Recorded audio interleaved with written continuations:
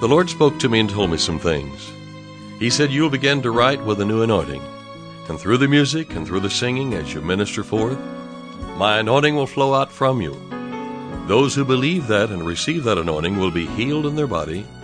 Financial need will be met. Harmony will come to the home. The yoke of bondage will be broken, because it's the anointing that breaks the yoke. I'm David Engels, and this is the Hour of Anointing.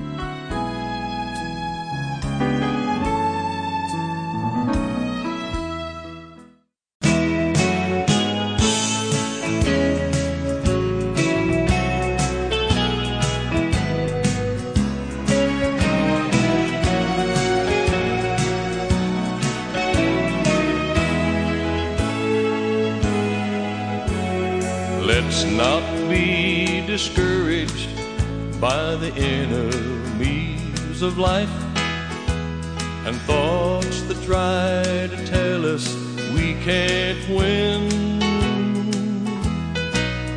Let's remember God is able and willing to perform His word from the beginning to the end. This is our finest hour, for every field is white, and the Spirit of the living God is on us to bind up broken hearts, to cause the blind to see. This is our finest hour, to set them free.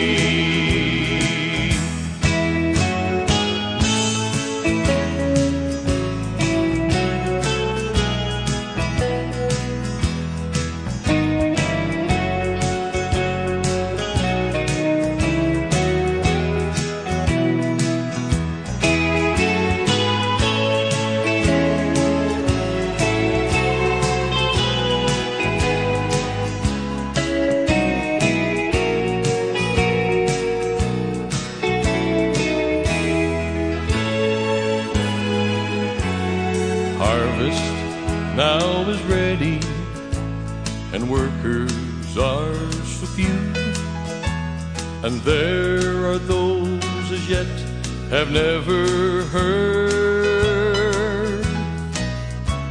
Let's just keep on doing what God tells us to do, living in and giving out His word.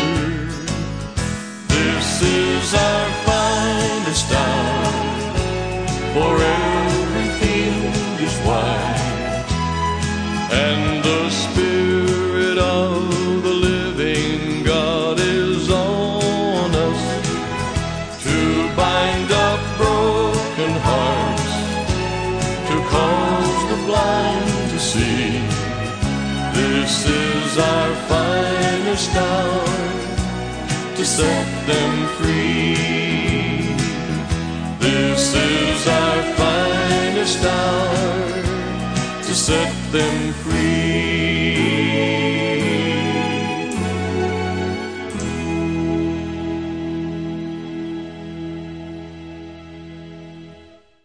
This is our finest hour to set people free. You know, you and I have been given the message and the ministry of reconciliation.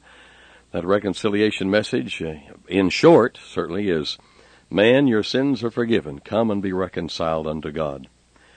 Jesus, speaking, said, do not leave Jerusalem, but wait for the gift of my Father promised, which you have heard me speak about. For John baptized with water, but in a few days you will be baptized with the Holy Spirit.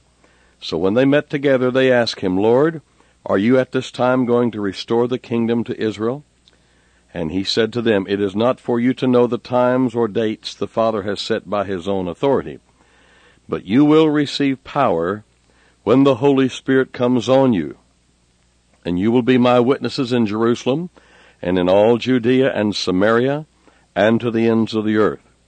So as we read God's Word, we find that by receiving, we we receive the Holy Spirit in fullness, then we receive the power of God. He says, this is going to give you power to witness. You're going to be witnesses to me near and far, in so many words. You know, our victorious weapons of being successful in life, the three victorious prayer weapons are the name of Jesus, the Word of God, and then praying in the Spirit. Now, the impenetrable armor of God is found in Ephesians 6 and verses 10 through 20. In verse 10, we find that we are to be strong in the Lord and in the power of His might. So we're to be strong in God's strength, not in our own. We are to use God's ability, His authority and power, not our own. Now, He said you'll receive power after that the Holy Ghost has come upon you. You should be witnesses. And also, the armor of God is walking in God's ability, in His authority and power, putting on that whole armor of God. Another weapon is praying in the Spirit. So we're told to put on the entire coat of God's armor to be victorious in battle against the devil and his forces. It's not a battle against flesh and blood or people, but against a variety of demon spirits operating from heavenly vantage points. Now, we also found out when we're wearing God's armor that we personally can't be seen as far as the devil's concerned. The enemy runs in terror thinking that God is in those clothes or in that armor, not us. The armor pieces are its truth that we gird around our waist, verse 14, truth, then righteousness, in verse 14 also, the breastplate of righteousness we put on. Our feet are shod with the preparation of the gospel of peace, and we have the shield of faith. We have on the helmet of salvation. We have the sword of the Spirit, or the Word of God. And the action of this whole thing is praying continually in the Spirit. Verse 18, it talks about that, being watchful with perseverance and supplication for the church. Now, there's spiritual warfare going on when you're praying in the Spirit. The results of this praying in the Spirit, the enemy has no defense. The enemy is rendered helpless. And God's will is accomplished. Now, the types of prayer we found out in our study. There's the prayer of petition in Mark 11:24. Then there's the prayer of consecration and dedication, as in Luke 22. And then prayer in the Spirit, according to Ephesians 6 and 18. It says all kinds of prayer. You know, praying in the Spirit will bring about a note of confidence. It'll bring about an attitude of confidence, praying in the Spirit. Because we've been given this great privilege, and every believer who receives the Spirit in fullness has the privilege of doing that. We were talking in a previous broadcast about communing with the Holy Spirit, enjoying the communion with, the togetherness with the Holy Spirit. It says in 2 Corinthians 13 and verse 14, the grace of the Lord Jesus Christ and the love of God and the communion of the Holy Spirit be with you all. Amen. The Spirit brought this verse to me, and the more I looked at it, the more I was excited. I just knew that there was something special here, and I could realize that the Holy Spirit is something for me today, for me to enjoy today, the communion with the Holy Spirit. And here's what the Word of God shows us. It talks about knowing the grace of the Lord Jesus Christ. Well, we know about that because we received that, or the privilege of having it, when He died for us. And then, when did we know the love of God? We saw the love of God on the cross. And they both refer to the past. But then we read, the communion of the Holy Ghost be with you all. And so, this shines the light that the Holy Spirit is here right now to commune with the believer and to be with me now. And there are 7 meanings of communion. We want to go over those. There's something, as I said, about praying in the Spirit, communing with the Holy Spirit, that brings a note of confidence, a note of victory. And I'm reminded of General Wainwright. I read this accounting that he was in a concentration camp as a prisoner of the Japanese for 5 years. He was reduced to an emaciated, utterly broken and undone figure, as the writing states it. There was a little airplane arrived one day to that space and island, and there's a colonel of the Allied forces got out of the plane and brought some tremendous good news, and that news was that the Allies had won the war. Japan was defeated, as was Germany, her ally. It was, you can easily see, a resurrection now for this general who had been beaten down.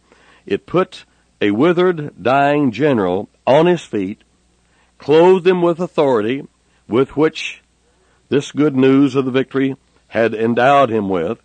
And when the heads of the prison then appeared on the next occasion to mock him, as was their custom, they were amazed to find the general erect, saying as one who had authority, "Sirs, I'm in charge here. These are my orders." The Japanese understood and gave way from that hour on, and then Wainwright was king of the prison. You know, it's just one thing to know who you are in Christ, and the Spirit of God shows us that and makes that clear to us and gives us the reality of knowing really what we have going for us. God is our Father, Jesus is our Lord, and the Holy Spirit is that special one to commune with every day, every moment of the day. We'll have to get into those 7 meanings on another broadcast, but I'll just name what they are. The first word for communion means presence of God. The second is fellowship. The third is sharing together. We're talking about communion now.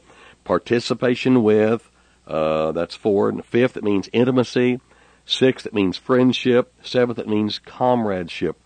And the Greek word here means commander, like a captain. So communion with the Holy Spirit makes us like this general here. We rise and we find out, and there's something inside us that rises up and say, we're in charge here. So we are in charge today. We have the victory because the greater one is on the inside of us. I'm David Ingalls, and you've been listening to The Hour of Anointing. If you enjoyed today's program, please take a moment and let me know. One way is through a quick email. Click on Contact Us when you visit our website, diministries.org. While there, you can check out the various ministry products that I talk about each day. Here's my announcer to tell you more.